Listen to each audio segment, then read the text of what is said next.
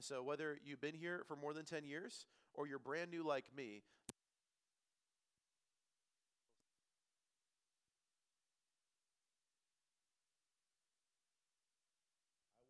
won't be distracted this way, so it's good. Ugh. Awesome. I'm going to turn that off. So a few things about me. Number one, married and have two amazing kids. I usually like to lead that way just because my life is so much better because I'm married and I have an awesome wife that also feels called in the ministry. And we have two really, really cool kids. Second thing is that I am not a Michigander from the beginning. I am a transplant from Clearwater, Florida. Most people look at me and say, "You moved from Clearwater, Florida?" Wow, the Lord, you know? And so I'm just saying, we moved to from Clearwater, Florida to Holland, Michigan to be a part of a really, really special church. A church that has a lead pastor who's Welsh, who's married to a German, who has adopted two Haitian children, and he's very international. And I met him 7 years ago, and he said, "Travis, this church is a church that seats 3,000 people in a worship service. And this church is the largest church in Holland, Michigan." And he said, "Travis, I believe that God does not measure a church by how many people it seats, but by how many people it sends." And I looked at him, I'm like, "I've only been a part of large churches, and what you're saying is so foreign. Like, that does not make sense. It doesn't even compete in my mind. That you as a mega church pastor would want to be more focused on sending people. I want to be a part of that mission, that vision." And so my wife and I, we moved from Clearwater, Florida up to Holland, Michigan, and joined the central team to help start a multi-church movement, a family of churches around the world. And so today we have 16 churches led by local indigenous leaders. Each church has its own name, has its own team, has its own brand, has its own story, is reaching its own unique people in different places from San Diego, California, all the way up the Pacific Northwest, up in the Portland area, even across the water. We have a location in Peru. We have a location in Cambodia. We have a location. I was actually going to be in Cambodia, and our global pastor is there instead, which is really cool. So a pastor in Cambodia, a pastor in Indonesia, in Kyiv, Ukraine. It's amazing that during the season, it's been very heartbreaking. I was there just about a month before everything broke out, and being able to have a pastor who's from Kyiv leading a church, speaking in Ukrainian, and reaching over 1,000 people on a weekend and seeing lives transformed. I get to be a part of something really special. And so my hope for our time together today is that this, just what I'm sharing briefly, is just a testimony of God's faithfulness and what God can do through people who are obedient and say yes. And so that's kind of the focus even for our conversation today. My hope today and over the time we're together is that what I share and what I teach and what we look at in God's word is going to be a refresher. And I asked the question, how many of y'all have been here for a while? You know, over most of the room, more than 10 years, which means that most of you have opened your Bible probably in the last month. Most of you have opened your Bible in the last week.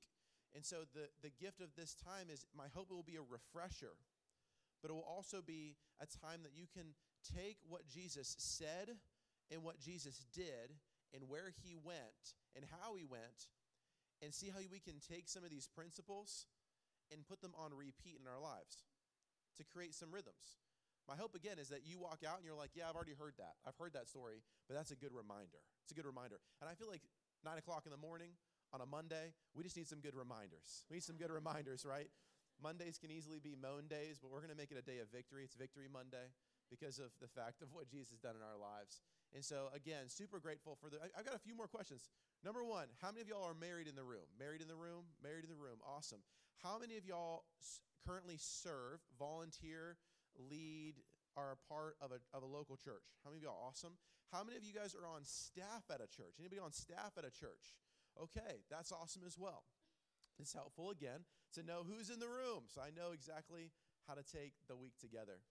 How many of you have kids that are under the age of 10? Under the age of 10. How many of y'all have kids under the age of 2? Okay, I'm with you. I have a 1.5-year-old here on this trip. Wow, it's special. I love it. He woke up a few times last night. I'm preaching to myself this morning. How many of y'all have a Bible with you this morning? A Bible? Do you guys have a Bible this morning? Whether it's a hardcover Bible, a hard copy Bible, or you have a glowing Bible, one of these digital Bibles, Digiting Bible, I'm right there with y'all. This is usually what was my usual go-to. So if you have a hard copy Bible or a glowing Bible, that's important for our time together. And this is the reason. It's because at the end of the day, we're going to be together this week, and then I'm going to be gone. If you're ever in Holland, Michigan, come check us out and say hey. But my hope is that you're able to take what we've learned over the past week and you can apply it to your life for the rest of the year. That's kind of the goal. Last thing is this, that I am dyslexic. It's a real thing. I was actually diagnosed with dyslexia when I was in elementary school. And it's a fascinating story. We don't have time to get into it today. But dyslexic and ADDD. And so all of those, I got extra D's attached. It's a trouble. It's a struggle. And I say that just because when I was in elementary school, I was diagnosed with this, and I had to take a lot of work to be able to learn how to read, learn how to sound out words, learn how to stay focused and have attention. And so if you're here today and you're like, my attention span is short, you're in a good room because mine is as well. And so I want to make sure that we get through great content with clarity. And when it's done, it's going to be done, and we're going to pray together. Does that sound good? So that's my hope for today. My hope for today is that we're going to open God's word. We're going to look at what God has to say. We're going to study the life of Jesus this whole week, of what Jesus did, what he said, and where he went, and how he went repeatedly in the Gospels. It's in Matthew, Mark, Luke, and John. And so we're going to do that. But before that, I do want to pray. I want to pray, and then we're just going to jump straight into session 1 of On Repeat together. God, thank you for today. Thank you, Lord, for all these special people, God. Thank you that we're able to be a part of a Christian camp. God, that we're able to come to a place and open up your word in freedom. Lord, we're able to worship you in freedom. We don't have to look over our shoulders wondering if anything's going to happen to us. God, we can come to a safe place, your place, with other people who love you, and spend a week of just refreshment, a week of encouragement, a week of maybe just refining some of the things that we need to refine in our lives. Spend a little extra time with you and with our family. And God, I just pray that will be our heartbeat for this week ahead. Thank you, God, that today's Monday. Lord, thank you that you woke us up. Lord, we do count that as a gift. We thank you that you put a heartbeat in us this morning, where we could actually get out of bed and take a couple of steps. God, we're thankful for that today. Thank you, Lord, for the gift of life. And Lord, thank you for your gift of love. It's in Jesus' name we pray. Amen? Amen. All right, so the whole focus for our time together today is going to be studying what Jesus said when he uses the words truly, truly. Look at the person next to you and say, truly, truly. Truly, truly. And so what we're going to do is we're going to take some time looking in God's word at some of the truly statements. But I do think it's important for us to kind of tee up this message in this series of On Repeat. I believe that things get repeated, turn into like a rhythm, right? Think about just for a moment, think about the things that you've said just in the past 24 hours repeatedly. As a dad of young kids, I've said the same thing. Don't touch. No, don't touch. That's hot. Brush your teeth. Brush your teeth. Weston, hold my hand. Hold my hand. Harper, stop yelling. Harper, stop yelling. I could go on and on about the things that I've said or the things that have come out of my mouth repeatedly. Think about that for a moment. What are the things that you've said on repeat just in the past 24 hours?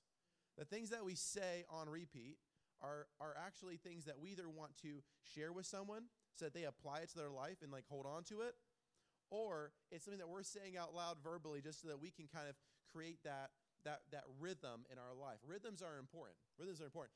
I don't know about you, but COVID threw off a lot of rhythms. We heard it last night from the speaker. COVID and the whole season that we've been in as a country, it hasn't been easy. It's been pretty tricky. And what we've learned is that as believers, we are now working through establishing new rhythms, maybe resurrecting some old rhythms, and reshaping some of the things that we value most in life. And so over the past couple months, I've been processing through that, and it hit me because I was spending time with Pastor Peter virtually. Pastor Peter is our pastor from Kyiv, Ukraine, going through just crazy. I mean, absolute crazy. I mean, just the things that he's sharing and the things that he's sending me, the posts that he's showing. And I was like, Pastor Peter, what are some of the rhythms that you're establishing now that there's, that there's a lot of trauma, a lot of things. And he said, just the things that Jesus did and said. I'm like, okay, that's where I need to go, right? We think we know what's best. Let's open up God's word and see what's best. And so rhythms. We're going to be talking about rhythms. We repeat statements because we either want someone to hear what we're saying. We repeat statements because what we said or what we are saying, we want to amplify that. It's important. It's viral. It's vital. Or it's the truth. Like, this is the truth. Like when I tell Harper, if you touch the hot stove, it will burn you. I promise. If you stick your finger in a light socket, guaranteed, it's gonna shock you. It's like, it's absolute truth. It's guaranteed.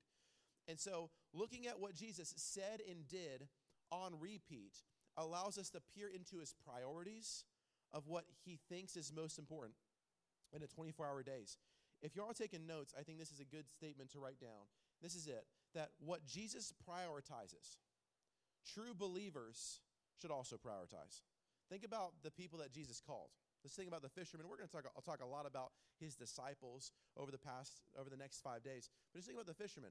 They had to prioritize a calling and a statement, let go of their nets and follow Jesus. So think about just even some of the people that you might even know in your personal life, of the things that they had to prioritize in order to follow Jesus. And so we believe this, that when we think about our priorities in life, we must recognize that they must line up with what God prioritizes. But unfortunately, they just kind of don't sometimes. I don't know about you, but just that's the truth for me. That's the truth this morning, even waking up. Like, the things that God prioritizes for me, do I absolutely prioritize them as well? Is that evident in my life? If I was an open book, would I want my kids to read me and apply everything that I do? That's a good test. It's a good test. And so this morning, whether you are an adult in the room, young adult in the room, a legacy, older adult in the room, and we look back over our years of being a believer, being a Christ follower, how have we seen our relationship with God strengthen? How have we seen the things that maybe the world says to repeat, we've pushed them away so we could put God on repeat in our lives? And so what I want to do is I really do want to look at some of the truly statements. And I believe that some of these truly statements can help us. There's over 70 truly statements in the Bible. And so if you're here and you're like, I want more. Like, you only shared 3 of these. There's 70 of them or more. 70 of what I could find. You could probably find more.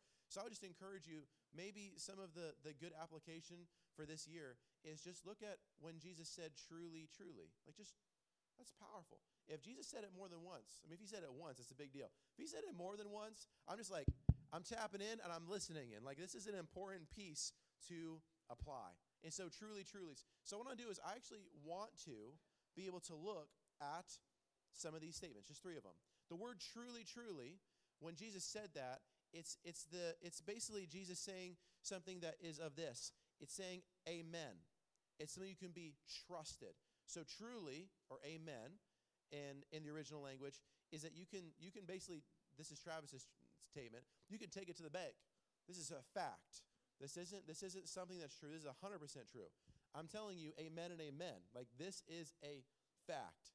And so what we can see in God's word is that Jesus said this. Why is this important? Is because Jesus is the very embodiment of truth. He is truth. This is absolute truth.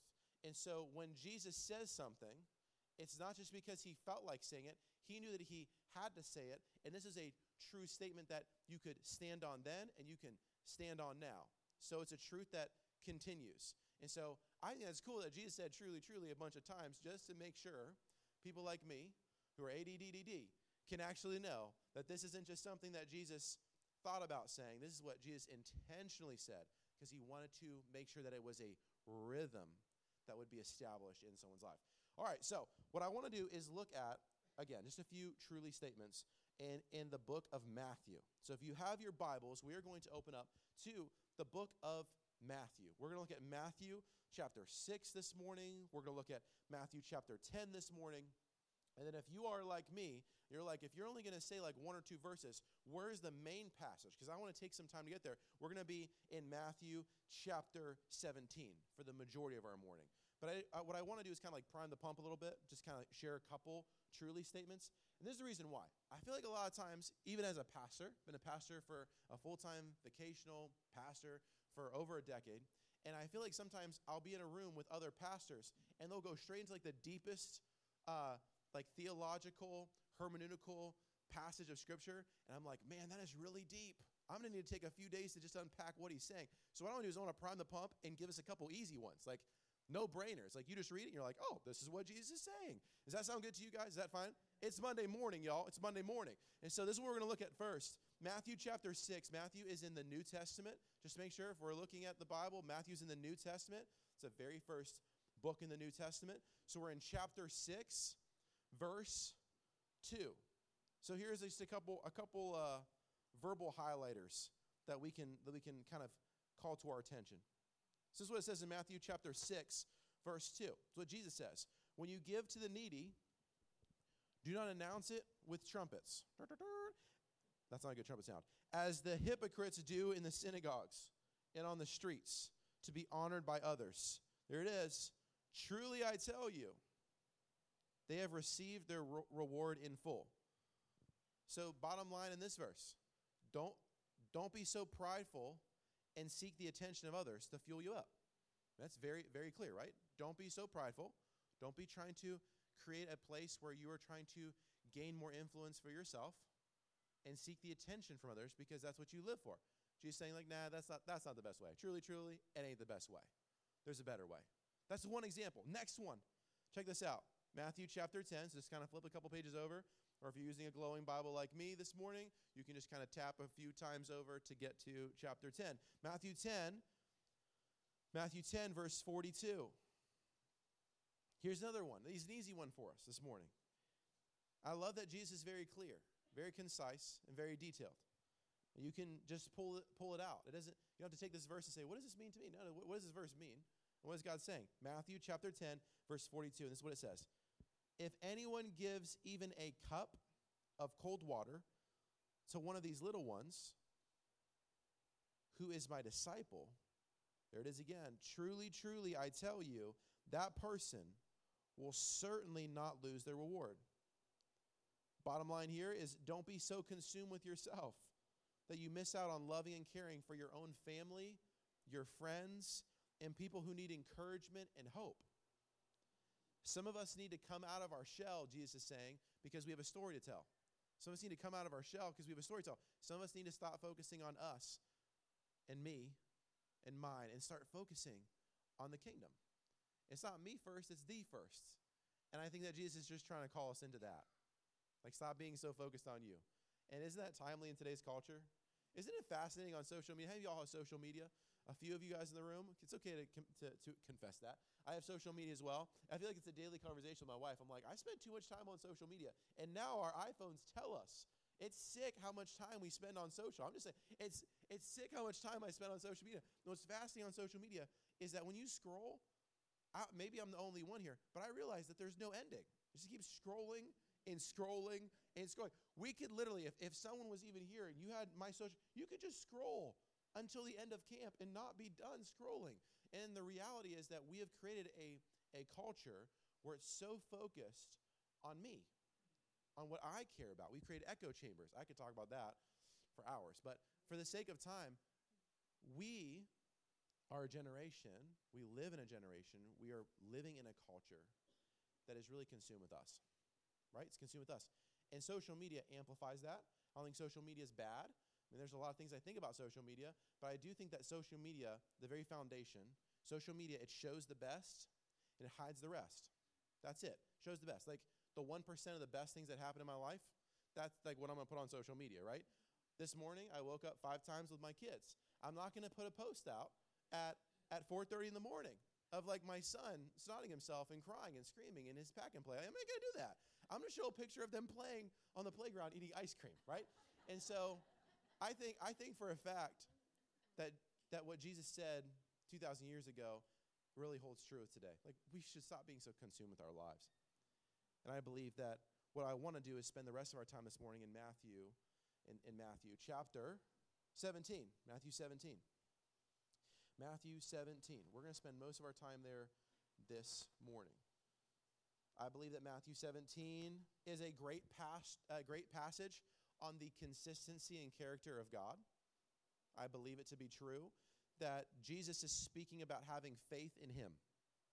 And so Matthew 17, we're going to be starting in verse 14. And we're going to see that in this passage of Scripture that a dad, any dads in the room, raise your hand, dads in the room, dads in the room. What's up, dads? Man, I'm proud of you all for being here. That's a significant investment into your life, but also into your family's lives. Proud of you. Dads in the room, what's up? A dad brings his son to Jesus because there was no hope left in the dad. The dad brought the son to Jesus because the dad thought the son was super sick, something was wrong with the son.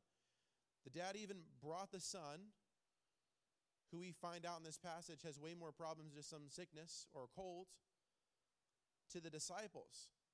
And the disciples could not even help him or fix him.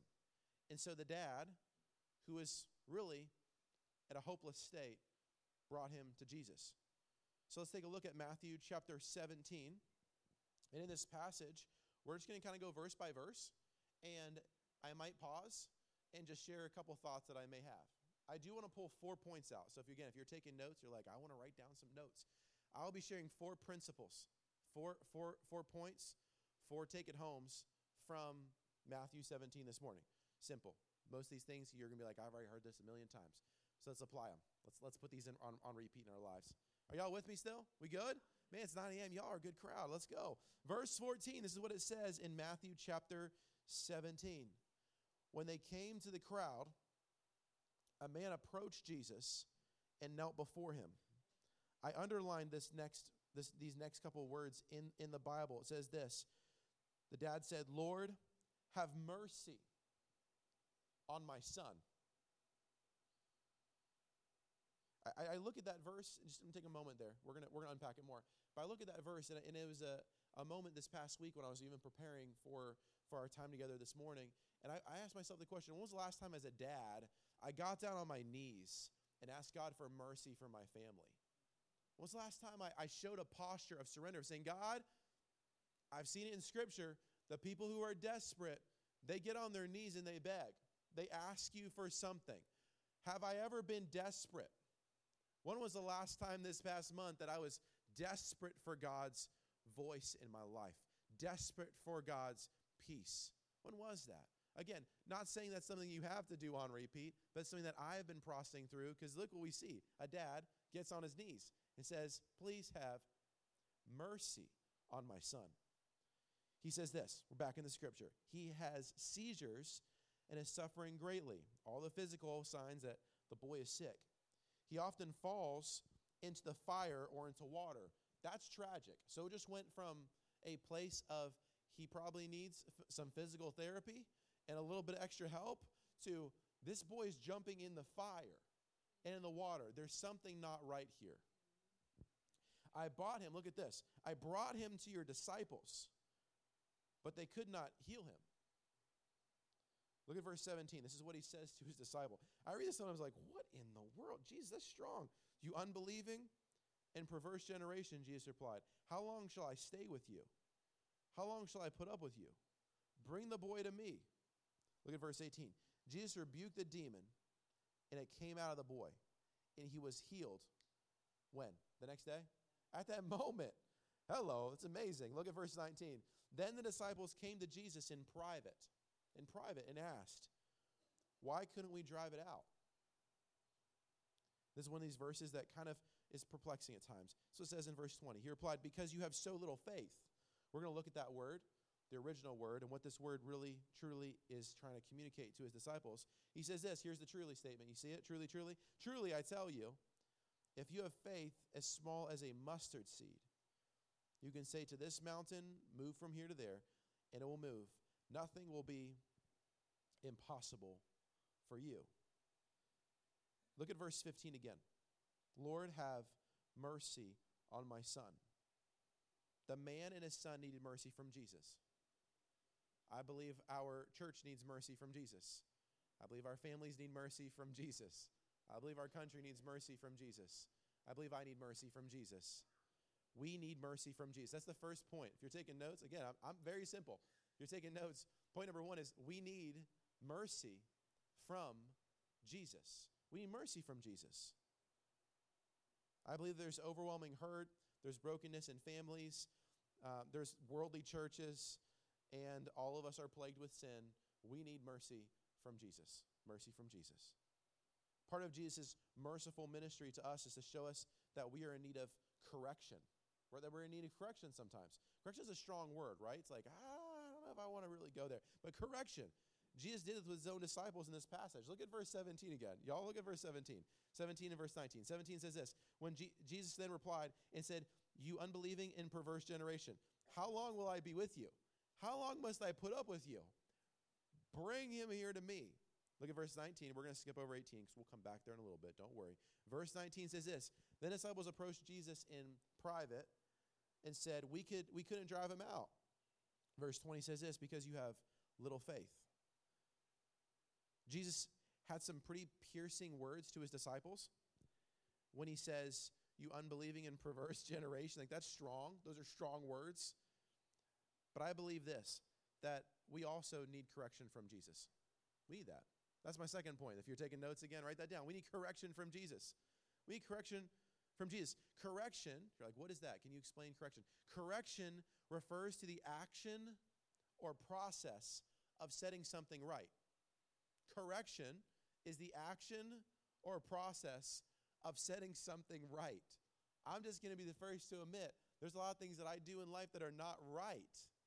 There's things that I do in my life that might be considered sinful. We, as believers, must recognize that we need correction from Jesus at times. I think that Jesus was pretty bold in this statement because he is God, and he knew that his time on earth was coming to an end. Like it was coming to a close. He knew that. And he wanted to get down to the nitty-gritty. He wanted to get down to the very, very foundation. He wanted to get down to the details to make sure that his disciples learn this very important point. And he is offering them this correction that will ultimately benefit them and all those who they will minister to. And I believe it benefits us as well. Jesus did, in fact, have mercy. Listen to verse 18 once again. I told you we'd go back there. Then Jesus rebuked the demon, and it came out of him. And from that moment, the boy was healed. Jesus has mercy on us. Jesus shows mercy on us. Jesus is the ultimate healer. The man in the story knew that, which is why he asked Jesus to have mercy on his son. Third point that I would say, write down today. This is an important one. Again, really simple but very clear. We need healing from Jesus. We need healing from Jesus. Just like that, Jesus commanded the demon to leave the boy, and he was healed. Jesus is the ultimate healer. The boy needed healing. The boy's father needed healing. The disciples needed healing. And guess what? We need healing as well. What is the place in our lives that we need healing? Where is that? Is it from past pain? Is it from difficulty in present? Where do we need healing from Jesus? And have we asked for that? I spent a lot of time with a lot of people in ministry, and that's one of the first questions I ask. I sat down with someone who was out of prison. True story. This is like 3 days ago. Was out of prison after 15 years and witnessed his wife overdosing and ran to our church. Full sweat, full tattoos, face tattoos, neck tattoos. And he ran to church. And he walked to the door, and I was on my way out, and he's like, I just ran here. I said, great. Why did you run here? And he's like, I don't know, but I feel like this is a safe place that I can come. I just got out of prison after 15 years being a drug dealer. And man, it's been really hard. And I ran here because I'm terrified. I said, why are you terrified? He goes, my wife, she's overdosing on drugs. I'm like, okay. Is she going to be okay? He's like, I don't know. I said, okay. I said, there's a lot of questions I have right now. But can I just ask you, sir? So the question that people would ask you first is, are you on drugs? Or did you give her the drugs? Can I ask you, sir, Have you asked for healing from God and forgiveness from God? Have you repented of your sin? Like, are you broken? Are you here because you're afraid? Or are you here because you're broken, that you need healing? And the man started crying. I mean, this is a gangster. I mean, this dude, I was a little nervous. I'm a big dude. This guy was rough. And he started crying. He said, I need mercy from God. I'm like, yes, you do. I says, here's what we're going to do. We're going to pray, and then we're going to go figure out if your wife's still alive, right? Praise God, she was. The ambulance came and took her away. This guy, his name's Anthony. You guys could be praying for him. Anthony's in a weird spot. It's because you can physically see that he's in a weird spot. For us as believers, we hide a lot. You can't really tell if we're in a weird spot because we do a good job of kind of making sure things look really good, right? Social media, show the best, hide the rest, right? And so Anthony was clearly in need of getting on his knees and begging God for mercy and healing because he didn't want to be an addict anymore, and he wanted to make sure his wife was going to survive. He needed healing. This was a few days ago. When I was driving home, I'm like, when was the last time I got on my knees and begged God for mercy? I don't know. It's been a while. And I confess that to God. Because there's a lot of days that I just, can I say this? I don't know if I need God. Isn't that crazy? Think about that. Man, we have everything we need. We have so much. I have the privilege of being able to be in Cambodia and Indonesia. Our location in Indonesia is in Bogor, Indonesia. I've had to change locations 5 times because the Islamic fundamentalists want to kill our pastor there. So we keep changing locations. And this man has so much joy. If I was in his spot, I would be freaking out all the time. Like, this is it. Like, am I looking behind? Like, is anybody coming? Just in case they do, we're going to sneak out that door. Let's cover that door. You're going to watch that. Like, I would always be concerned. But here, man, we're in a safe place. Do we actually need it? And so, we need healing from Jesus. I'm back on track. I'm back. ADD moment. That's the only one you're going to get for today. Just like that, Jesus commanded the demon to leave the boy, and he was healed. We need healing from Jesus. Look at verse 20. Again with me. This is a very important, truly statement from Jesus. This is what he said. Put a little star by this. I think this is powerful. He said this, because you have so little faith, truly I tell you, if you have faith as small as a mustard seed, you can say to this mountain, move from here to there, and it will move. Nothing will be impossible for you. 4th point that I would say write down is this, that we need faith in Jesus. We need faith in Jesus. You say, well, I have faith in Jesus. That's great. We need to continue to have more faith in Jesus. We need more faith. That's one of the reasons why you're at family camp. You could be at the Marriott in Clearwater Beach down the road from my house, but you're choosing to be here. It's because you recognize that this is a special place, that you are going to have fun. It's a safe place, that you'll be fueled up. And it's a place that's going to do what? It's going to increase your faith. It's kind of like a spot that you can come and have a personal revival in your heart if you so wish. And so we're here because we want that. We want more hope, right? We need that. And so we need faith in Jesus. The word faith here in Greek, and some of you are theologians in the room, so I think this is a great conversation we could have later. But it's just I'm swatting not because I've got something to say, but there's flies, right? So I'm just trying to make sure. You're like, what is he doing? Is he like waffling? Like, is this, I'm okay. I have to say that just because I would be wondering if one of you were speaking here and the speaker's going like this the whole time. Just keep the flies off my face. Hello. Okay. The word faith in Greek is the word pistis. Pistis. Pistis. Actually translates to the word belief or trust. So when we read it with the word trust or belief, I think it helps us to see a bigger picture of what Jesus is trying to point at. I think that he was saying in this, I'm losing my trust in you. Like, hello, come on, I'm literally losing my trust. I've said that to my daughter Harper at times, 7-year-old. I'm like, Harper, I'm literally losing trust in you. Like, I've told you to do something a few times now, and I've looked you in the eyes and told you, and yet you still don't do it. Am I missing something? I mean, this was literally this morning. I remember our conversation. Like, Harper, don't wake up your little brother. How many times have I told you? Just because you're awake doesn't mean you have to wake up little brother. Like, you don't have to wake him up. How many times have I told you? Harper, I said this morning to her, Harper, I'm losing trust in you that you're not going to do what I am telling you to do. And so I think that Jesus is really trying to point this out, that the disciples they were trying to do the process that Jesus did. They all saw what Jesus would do. I mean, this is later in Jesus' ministry. They saw it all. The disciples literally saw amazing, crazy, wild miracles. And they were just trying to follow through with the process. Oh, another demon-possessed kid, another demon-possessed person. This is what we're going to do. We saw Jesus do it. Let's do it. They were just speaking into the process. When Jesus said the process is important, but without the power, it's pointless. If you're taking notes right this morning, maybe write that down. That's helpful. That process without the power is pointless.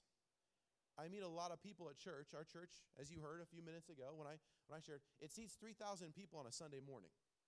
It's a lot of people in a small town. Yes, ma'am. Yes. Yes, process. Thank you for saying that. This is helpful. I do speak quick sometimes. Process without the power is pointless. You most definitely can. Yes. Without the power is pointless. And the reason we can see this, ma'am, and I want to explain this point before we even go into some details, is that the disciples, when we look at what they did when they were following Jesus, when Jesus corrected them, is because they were just trying to do what Jesus did without actually accessing the power of Jesus at that moment. And we see here that he is saying, where is your trust in the power? He says that they could do what they could do with a small amount of real powerful faith, trust. Look at verse 20 again. Truly I tell you, if you have faith as small as a mustard seed, and I've got my mustard seed right here that I want to explain to you as well. You can say to this mountain, move from here to there, and it'll move. Nothing is impossible for you. Let me just explain this real quick, and then I'd love to, if you have a question, I'd love to speak into this. But I think it's fascinating that Jesus used that. Most of you probably can't even see this mustard seed. But it is so small. I did some research on the mustard seed. I've been over to the Middle East, and I've seen some of these mustard, as they would say, mustard bushes. I think they're trees. But it's fascinating that it's a powerful illustration that Jesus helps us to see that a mustard seed is about 1 or 2 millimeters in size. It's so itty-bitty. Yet the bush can grow, and you guys probably know this, up to 20 feet or 30 feet tall and wide. It grows fast. It grows powerful. I've even seen a mustard seed bush, tree, whatever you want to call it, break through cement and come through cement, and like grow through cement. It can live in crazy desert climates. Wild. So Jesus said, man, if you have faith as small as a mustard seed, disciples got that. Because they're like, listen, mustard seeds, they're itty bitty bitty, but it's real. It's powerful. And when planted, man, it can actually grow into something really, really, really special. I believe the Lord is painting for his disciples was one of hope. That our faith doesn't need to be outwardly large to have a large impact. It has to be real. It has to be powerful. It has to be real. It has to be powerful. It doesn't have to be a show. It doesn't have to be the process. I go to church every single week, and I'm in every single small group, and I think it's all great, but if you came home, my life would be miserable. That's what I hear from people at my church. Like, hey, that hurts my heart. It grieves me because they're following the process. Like, yeah, I got the process locked down where every single week. I remember this past Sunday, I saw a guy come in, and I was like, man, you're frustrated. Why are you frustrated? He goes, man, we had this crazy argument in the car, and my kids were crying. My wife was yelling. It was a mess. I'm like, man, your wife and kids are smiling right now. He's like, yeah, we're just putting that show on. Wow, okay. And we do that. I do that. Hello, I do that. Process without the power is pointless. That's what Jesus is trying to say. That's what Jesus was trying to show. Because the disciples couldn't heal the boy because they were following the process, but they weren't tapping into the power of Jesus. I think it's powerful. Powerful, powerful, powerful. I believe this is very important, that it is Jesus who holds all power and wants us to access it, but trusting him and having faith, not in the process of Jesus, but in the power of Jesus. I've got some questions, but I'm going to pause there for a moment and see if anybody does have questions. I know, ma'am, you have a question. And then I do have a couple questions for us to just kind of reflect on. Just a few questions. Yes, ma'am.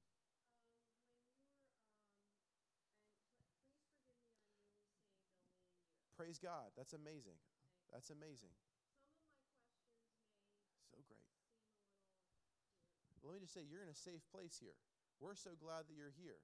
And the best part is that you can ask me, but I actually might even, like, maybe some of our friends here might even answer it better because they've been saved longer than me. And so let's see. What question do you have?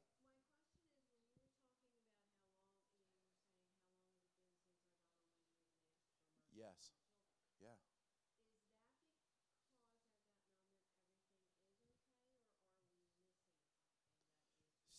That is such a great. I think that because life is so easy and so great, and we as humans think we can do it all by ourselves, right? Especially in today's world, we can do it all by ourselves. If my daughter is sick, if my kid is disobedient, if I'm having financial issues, I'm going to take care of myself. I'm either going to call a provider, someone's going to fix the kid. I'm going to call a counselor, someone's going to help solve my problems. I'm going to go to the bank. I'm going to try to find a side hustle. I'm going to try to do this. I'm going to call you. I'm going to call. I'm going to figure it out myself. And what we see in this passage is that this man, he probably tried that. He probably tried doing himself. But he realized, like, nah, I can't. I need the power of Jesus. And the posture is what matters. So that's the key piece. It's a posture thing, less of a position thing. So for me, it's just the posture of getting on my knees. Like if I got on my knees right now, it was like this. You either think that I'm proposing to you or you think that I'm asking a serious question. If I laid flat on the ground, someone would be like, this man's sick. Call the doctor, right? Posture, I believe, when we see in Jesus' time and ministry on earth, when people came, and we're going to look at this for the next 5 days. It's going to be fascinating. Even with the woman who was bleeding and the little boy who died within, some of you are familiar with their story. We're going to look at this towards the end of the week. The posture of what these people came to Jesus is pretty powerful. It's powerful. And I think Jesus responded in that moment because he recognized that the heart was ready. So does that answer your question a little bit? Sort of? Kind of?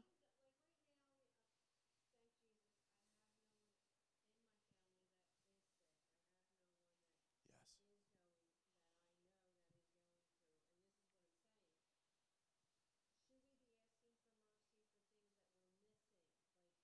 Yeah. Yes. It's a great question.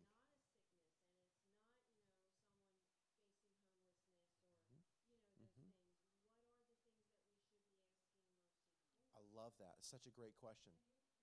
Yes. So the question, and what I'll do is I'm actually going to use the microphone just to be able to pass it through. But that's a great question. The question is, should we be asking mercy from Jesus and forgiveness from Jesus, but specifically mercy and help from Jesus, more than just when things are bad? Like, should we be going to Jesus daily with the posture of saying, today is a day that I'm going to choose to serve you. I'm going to need your mercy and your forgiveness today because I'm a human and I'd rather just serve myself. That's basically what she's asking. So the answer is this: yes. Yes. And so for you, man, what's your name? Dawn. Nice to meet you, Dawn. Dawn and other Dawns in the room. It's a great question. That's great. That's great, Dawn. I love that. The key is this, that I believe a vibrant walk with Jesus is one where we're submitting to Jesus. Does anybody else want to help speak into Dawn's question? Yes, ma'am. Here. I'm going to pass the microphone around. Just, I would say if you could just make sure we respect the microphone, because I've made mistakes before. I've passed the microphone, and there were some interesting things. So just make sure, interesting things. Interesting things. Okay, so I'm just going to say, please respect the microphone, and please keep it short. Okay. Yeah. What I found in prayer is the most important thing is the presence of God. Because when you come into prayer, you're coming into the presence of God. So in his holy presence, we surrender ourselves. And in that surrender, we're listening for him. We're listening for the Holy Spirit to guide us in prayer. So I think that prayer, lots of times it can become a rule. Like, oh, I have to pray for this and I have to pray for that. And if I don't, then I'm missing something. The Holy Spirit will tell you what to pray. He will tell you if there's something in your family that you need to ask mercy for, or you need to ask for his grace or his healing. I think the key is what Travis said, surrendering, coming into his presence, and then just listening and following his lead in what you need to pray. That's so great. One of the things I also want to share too, just to help even illustrate this, and it just came to me, just looking, is that maybe theologians in the room, we can maybe debate this, but I think there's a very clear fact that in Jesus' ministry, Jesus never ran anywhere. He was never in a hurry or a rush anywhere. He walked everywhere. He walked with purpose. He walked with conviction. He walked with opportunity. And I think he's also calling us to that. He did that on repeat. That could be a whole other message for a whole other day, but for the sake of our time, Jesus walks. How is your walk? How is your walk? I think that we as people in the room, man, we walk with a hurry these days. And I think Jesus is saying, don't miss opportunities. So our posture helps with our walk. I think about that. My dad's a little bit older, and the doctors say to him, make sure you look forward, and it's heel to toe, heel to toe, heel to toe. My son, he's just beginning to walk. He's got to make sure that he's got able to hold on to things. He's brand new. He's brand new walker. So he has to hold on to people that can help him walk. Jesus walks. It's a key piece. Learning. But you're here, and that is so encouraging. You could be at the Marriott in Clearwater Beach down the road from my old house. You could be living on a jet ski right now, but you're here because you want to be spiritually fed and encouraged. I love that. I saw your hand, sir. Just one of the Beatitudes came to mind. Blessed are the merciful, for they shall obtain mercy. And pleading God's mercy over our life, our loved ones, we're merciful. And that's an admonition of the Lord that we should be merciful also. I love that. So strong, so powerful. What I want to do is I want to just close out our time and I want to just have a couple questions for reflection. These aren't questions that you would want to answer out loud. It's more of like just introspective questions. This isn't a posture where you're like, I'm just going to pray. I just want you to listen. Just to process through, kind of like the speaker did last night. If you were here last night, the speaker said, here's one over here that's, if you don't have a relation with God, meet me here. If you want to learn more, here. Like just fact. Here are two questions that I want to ask, just as a way for you to process through today. Number one is this. What seems impossible to accomplish? A mountain of a problem, so impossible in your life that you haven't even asked God for it yet. Is there a relationship? Is there an ailment? Is there fear, anxiety? What is in your life? And maybe you can say, praise God, there's nothing right now. But is there something in your life that you see as a mountain too high that you haven't even asked God for it? You haven't asked God for it. Second question is this. Is there some broken place that you can't imagine ever being healed? A wound so deep that you spend your life always trying to cope with it or just trying to keep it covered? If you're taking notes this morning, I've got a few verses. We don't have time to go into them this morning, but a few verses that talk about the principle that nothing is impossible for God. I could spend a long time teaching this, but I will say is this, that I'm not trying to tell you this morning that God will heal all of your problems, all of your sickness, all of the things, but God can. And so we need to have the posture of knowing that nothing is impossible. Just a few verses. If you're taking notes, write these down. Numbers chapter 11, verse 23. Isaiah chapter 50, verse 2. Isaiah chapter 59, verse 1. These are just principles that tell of the mighty lengths of God's power. Your problem does not outstrip God's reach. It doesn't. That's why I have one of these. I've ordered a few of them. Wasn't sure how many people would be here this morning, but I ordered a few of these for some of you that just need this reminder. I do. I'm a visual learner. Any visual learners in the room? A visual learner. I have this in my Jeep, and it's a little mustard seed. And when I start feeling anxious or stressed, or there's a mountain of a problem that's coming my way, or I just got an argument with my wife and we've prayed and we found forgiveness, but like I'm still feeling it, I have one of these in my Jeep and it's a reminder. I hold it up, I'm like, okay. I need faith as small as a mustard seed. Something that's real, something that's powerful.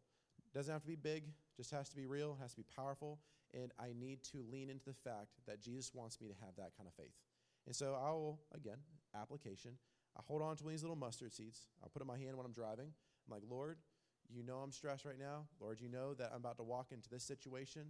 And God, I just need real, powerful faith from you, just like you talked about in your word, that all I need is faith as small as a mustard seed. And so, God, I'm giving you that mustard seed today. I just give my car. It's an application. I have some of these for y'all as well. If you need that reminder, if you're here this morning, like, I need that reminder, I got a bunch of these up here for y'all. Today, as we navigate through our Monday, it's going to be a victory Monday. Not a moan day, but a victory Monday, because we know what God has done for us.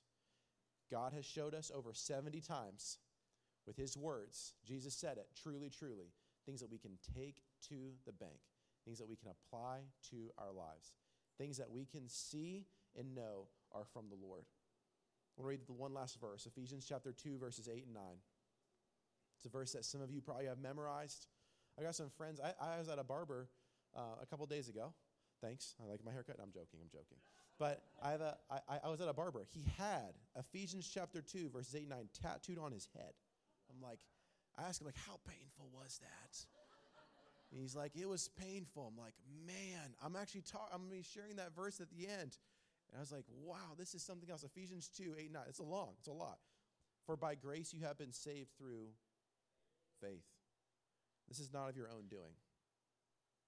It is a gift of God, not a result of works, so that no man can boast. I just want to close with this. We talked about the Bible is God's truth. When we're walking out today, we're walking around today, what is the greatest truth? Write this down. What is the greatest truth? The biggest truth you need to hear and apply today? What is the biggest, greatest truth you need to apply today from God's truth? And let me just say this one more thing. I only said one question, but there's a second one. It just came to me right now. What is the greatest lie that you're believing today? What is that thing that's going to maybe make your Monday a moan day? What is that lie that you are believing you just need to cast away? Can I confess mine to you this morning? It came to me. I often think I can do it all by myself. That's the lie. Waking up, I don't need to pray before I speak. I did. I don't need to pray and read God's word. I can figure it out myself. That's a lie. It's a lie straight from the devil. Because we need God's power. We need God's presence in our lives. So what's the biggest truth you need to hold on to today? Talk about it with your spouse. Talk about it with your friends. Talk about the people you're camping next to. What is the biggest truth we need to hold on today in God's word? And then what is the greatest lie that we might be believing today? We just need to cast off. Just get out of our heads. Because it's not true. It's only going to weigh us down. What is that lie? Hey, can I pray for us? And then from there, we're going to finish up our time. I'm giving you guys a few minutes to hang out, to walk around, or if you have questions, I have an extra microphone. You can ask questions and stick around right until 10:15. But hey, let's pray together. Jesus, we want to just say thank you. Thank you for not just telling us, but showing us what we need to do.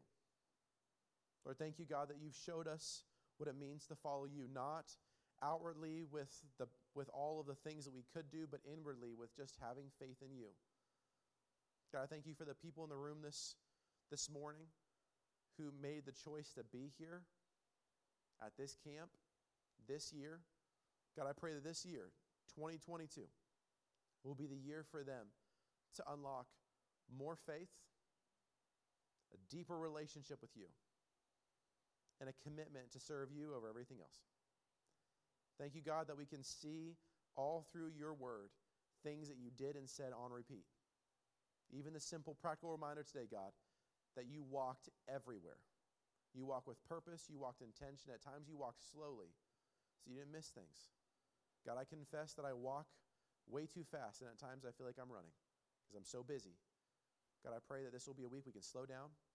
We can walk with you. It's in Jesus' name we pray. Amen. Guys, thank you so much for being here today, and I hope that you have a wonderful Monday. I look forward to seeing you tomorrow right here, 9 o'clock, for Henri number 2.